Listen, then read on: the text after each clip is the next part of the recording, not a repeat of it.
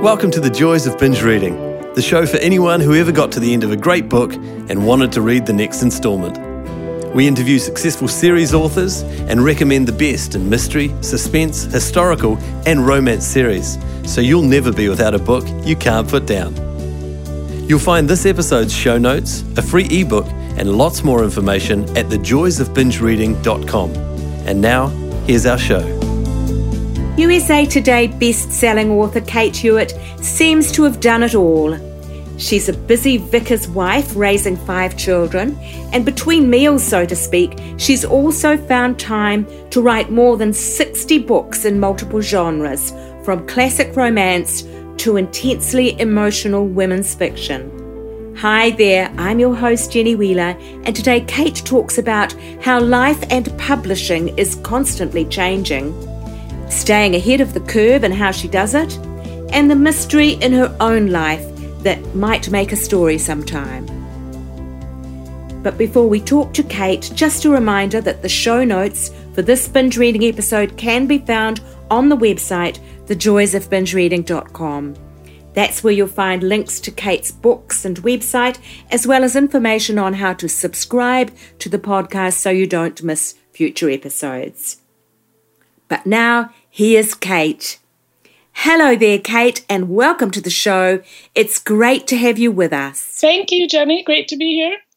Look, beginning at the beginning, which is where I always like to start, was there a once upon a time moment when you decided that you wanted to write fiction? And if so, what was the catalyst for it?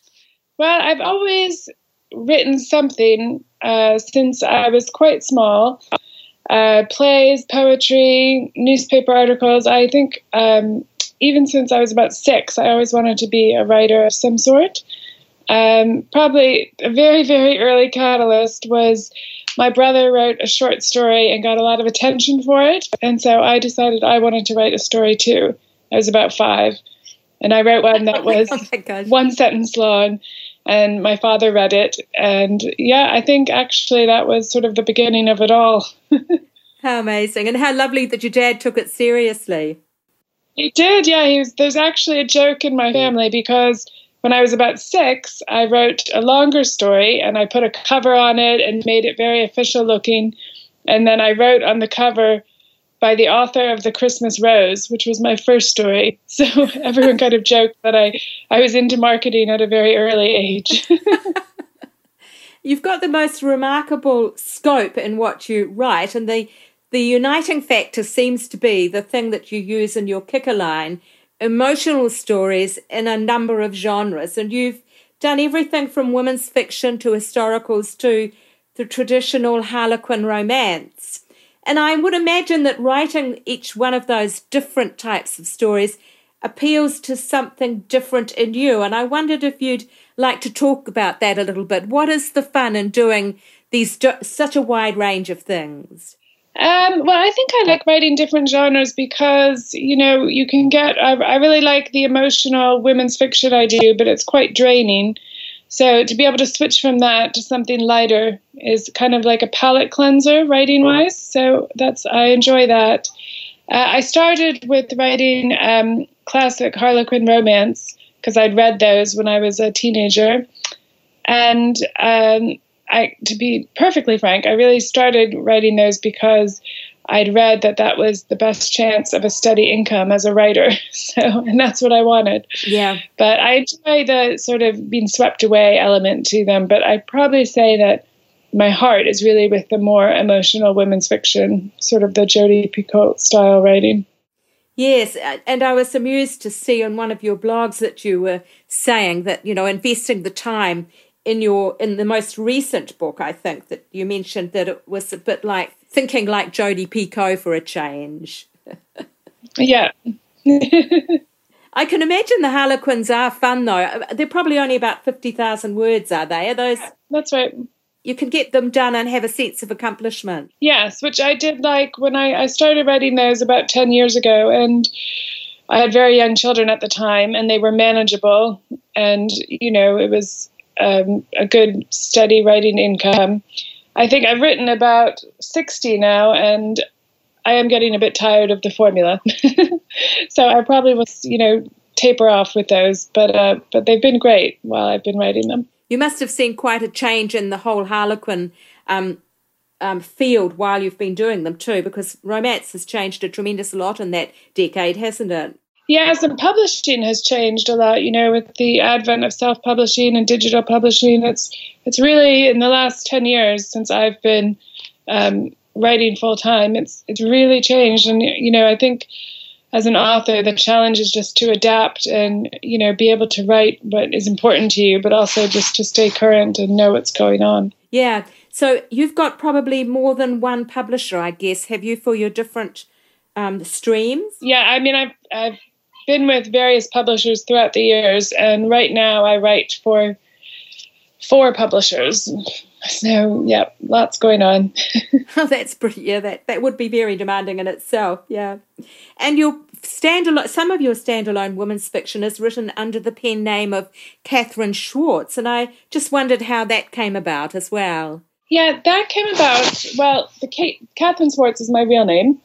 Kate Hewitt is my pen name, which I took when I began writing for Harlequin, because generally they encourage you to write under a pen name. Yes. And then when I wrote those historicals, they were really different from everything else I was writing. And so I thought it would be better to do it under a different name, and I wanted to use my own name for once. So that's how that happened. So was the Immigrants trilogy, was that was done under Kate Hewitt, wasn't it? Well, it was originally done under Catherine Schwartz as a magazine serial in the UK.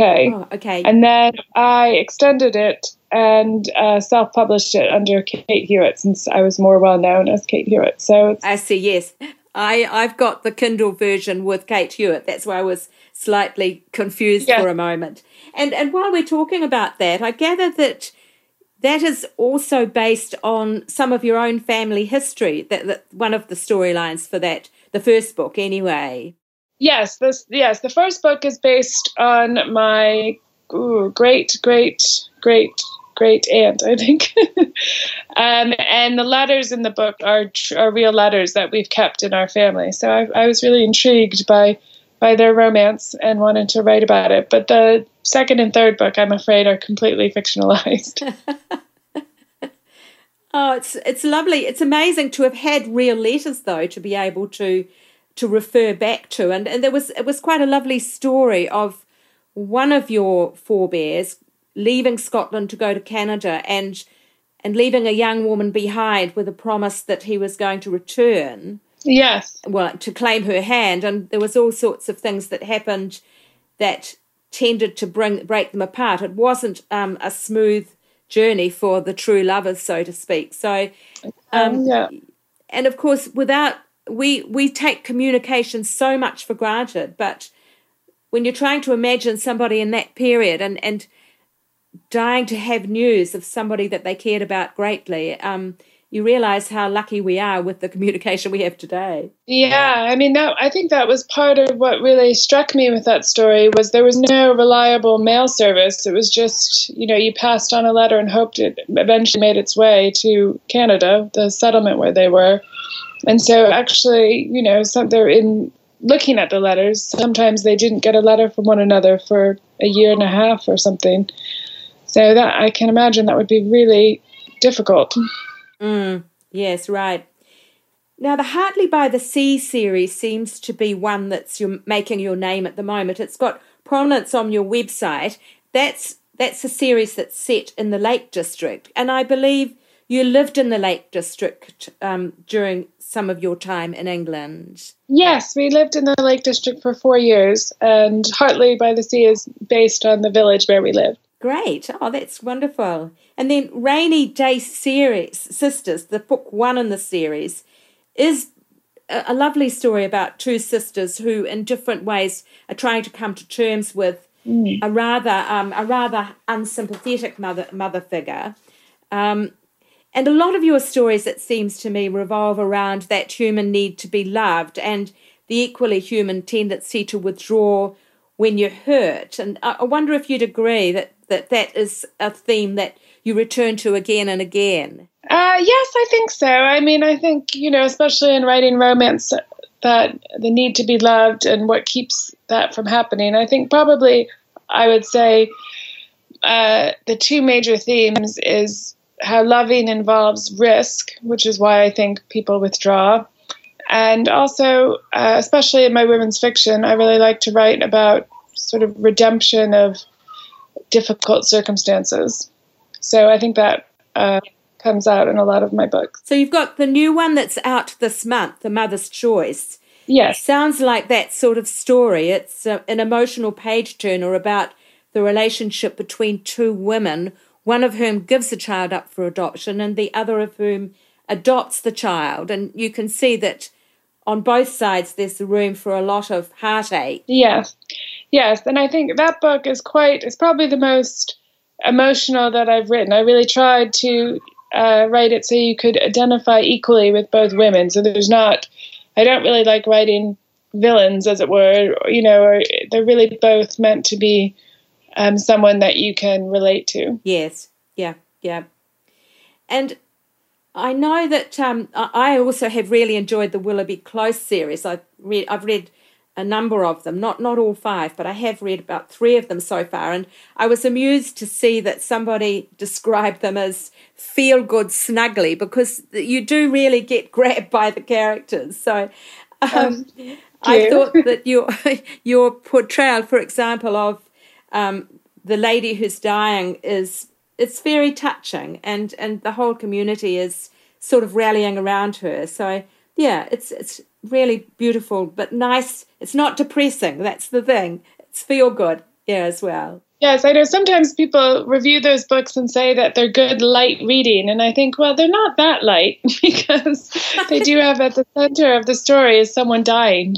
Yeah, that's right. Or recovering from a difficult sort of criminal background, or they do touch on some quite tough themes as well. Right. Now, I think you were first published in 1999, I think. Yes. But when I look back, mostly what's on around now is from 2010. So I wondered about that first 10 years of your career. Were you spending that time finding your voice, doing a lot of work for magazines, or? Yeah, that's right. For those 10 years, I was pretty much writing short stories and serials for magazines, which was really a great way for me to get into the business, because I had a lot of young children at home, and I could only write in the evenings for a short period. So being able to write a short story in an evening or two and send it off was really satisfying. I didn't really want to attempt a book at that point, because I was worried I'd spend, a year or 2 writing a book and nothing would happen with it. And I just didn't want to make that kind of commitment. So, yeah, for about 10 years I wrote, I'm not sure, but probably about 400 short stories that were published mainly in the UK, but also in Australia and the United States and South Africa. And it was a really good experience at honing my craft and learning to plot very tightly. And it was kind of like going to graduate school for creative writing. Yeah, great experience. Tell me, do those magazines still exist now? Could somebody do that now? Yeah. I mainly wrote for the People's Friend in the UK, which is still going. And I still actually write serials for them, just sort of out of loyalty, because they gave me my first break. And Women's Weekly, again, that's a magazine that's still around. So, yeah, it's not as it once was. I think probably the heyday was in I don't even know, maybe the 50s and 60s, when a lot of magazines had a short story space. And they tend to be taken out now by sort of reality TV type stories. But yeah, there's still a market there. And a lot of romance writers and women's fiction writers in the UK, at least, can get their start by writing short stories. Yeah, that's great. Well, perhaps moving on away from specific books to a slightly wider view of your career, is there one thing you've done more than any other that you would see as the secret to your success? Well, I think what I tell aspiring authors is to finish something, because I think often when you're not published, what I did at the start was I wrote a couple chapters of something, and then I thought, oh, this isn't really good, I'm going to do something else. And I think once you actually finish a book, even if it's terrible, it really gives you a sense of confidence. And so, and you feel that you realize you can do it and you keep doing it. So I think finishing books before I was published, and then also persevering through rejection, through poor sales, through publishers dropping you, it's up and down. It's not, you don't sort of make it and then it's smooth sailing for the rest of your career. So I think just plodding on and writing even when things aren't going well is probably what I would say the secret to my success is. Yeah. And you have tried your hand at self-publishing along the way, I guess, haven't you? You mentioned the Immigrant series. I self-published a bunch of serials that I'd written for The People's Friend, and I adapted them to be a bit longer, to be novels. And that was sort of when the self-publishing was really getting going. And I think sort of another secret to my success is adapting and seeing what is working, because things are changing all the time, I think, faster and faster. And so if something isn't working and your books aren't selling, I try to look and see what I need to do to sell better. And at that point, self-publishing seemed like a pretty good deal. It's not so much anymore for me, but it was for a little while. Yeah, it's once again, people are talking as if the marketplace is just becoming so much more filled with other writers that it's hard to get yourself known. Yes, really hard now. And even hard, for someone who, I wouldn't say my name is super well recognized, but, every book I write it's harder and harder to make a mark with it. So that can be a little discouraging, but, you just have to keep trying. Sure. This is a funny little question that I noticed in Goodreads, but I thought it was fun. We might have already answered it, mind you, with our story about your great-great-great aunt or uncle, but is there a mystery in your own life that you could make a plot line or a romance line for a story? Well, that's an interesting question. Well, I would say there's one thing in my history, which is that my great-grandfather changed his name when he came to America from England, and we don't know who he was before or why he changed his name. And when his children asked him about it, he just said, "I haven't done anything to be ashamed of." And so that's been a mystery in our family. No one's been able to find out why he changed his name or what his name was before. So that would be something that I think would be an interesting story to write sometime. Most definitely. So you just, the family line, as far as you can tell, stops there because you don't know who his parents were. No, we don't know what his real name was or anything, and we haven't been able to find out anything. So it's quite. I think if I wrote it, it would be, completely made up because there's no information. Yeah. But another thing that actually I used in a story in my book, A Second Bride, which was written as Catherine Swartz. When we lived up in the Lake District, we had a fire in the top floor of our house. And when the workmen came to repair the floor, they found a death certificate hidden under the floorboards from 1870, I think. Oh, yeah. I used that as the catalyst of my story. So I made up the reason why this death certificate would be hidden under the floorboards. But that was kind of interesting. Oh, yes, indeed, it was.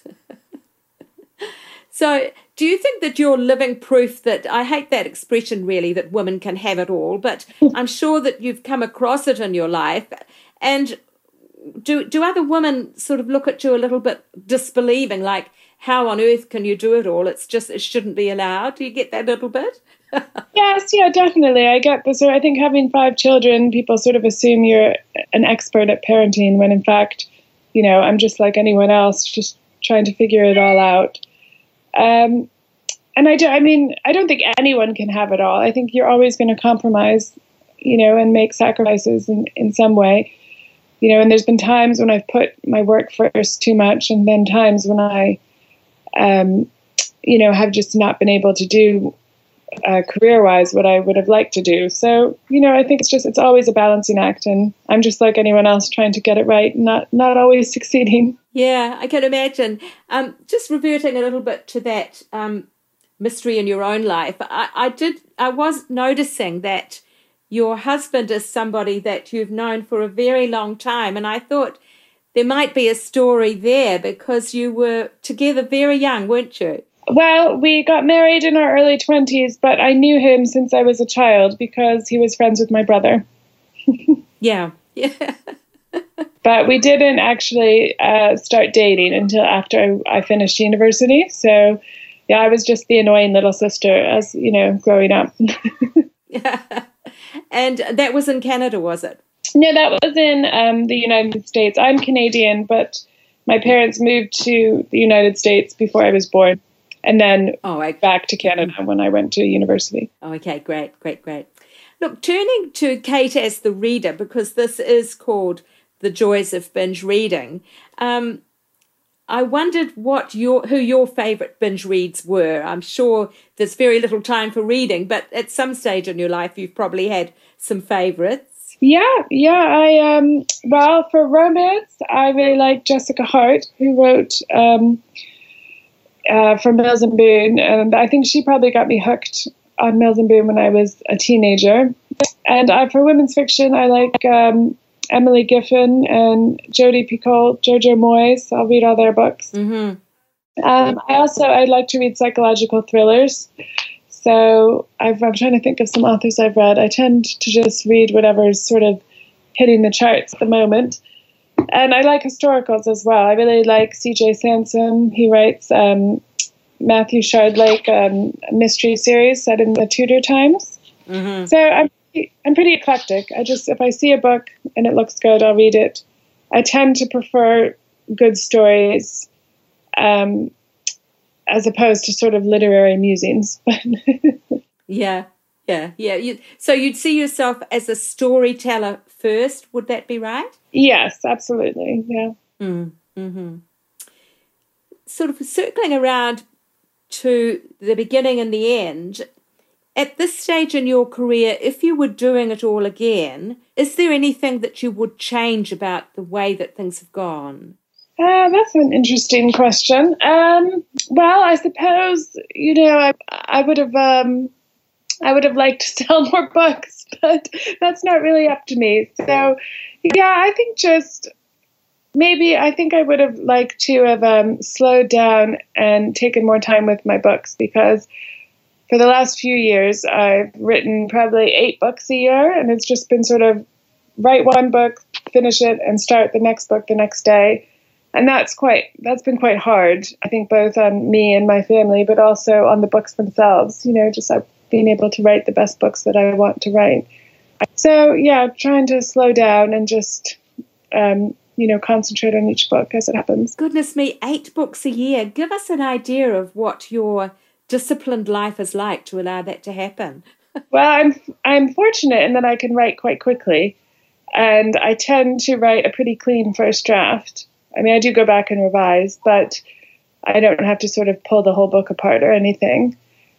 But now that my children are in school, I can write for about 3 hours a day, unless I have other things on, which happens probably too often. But yeah, I think it's just being really focused and not sort of frittering away time on the internet and stuff.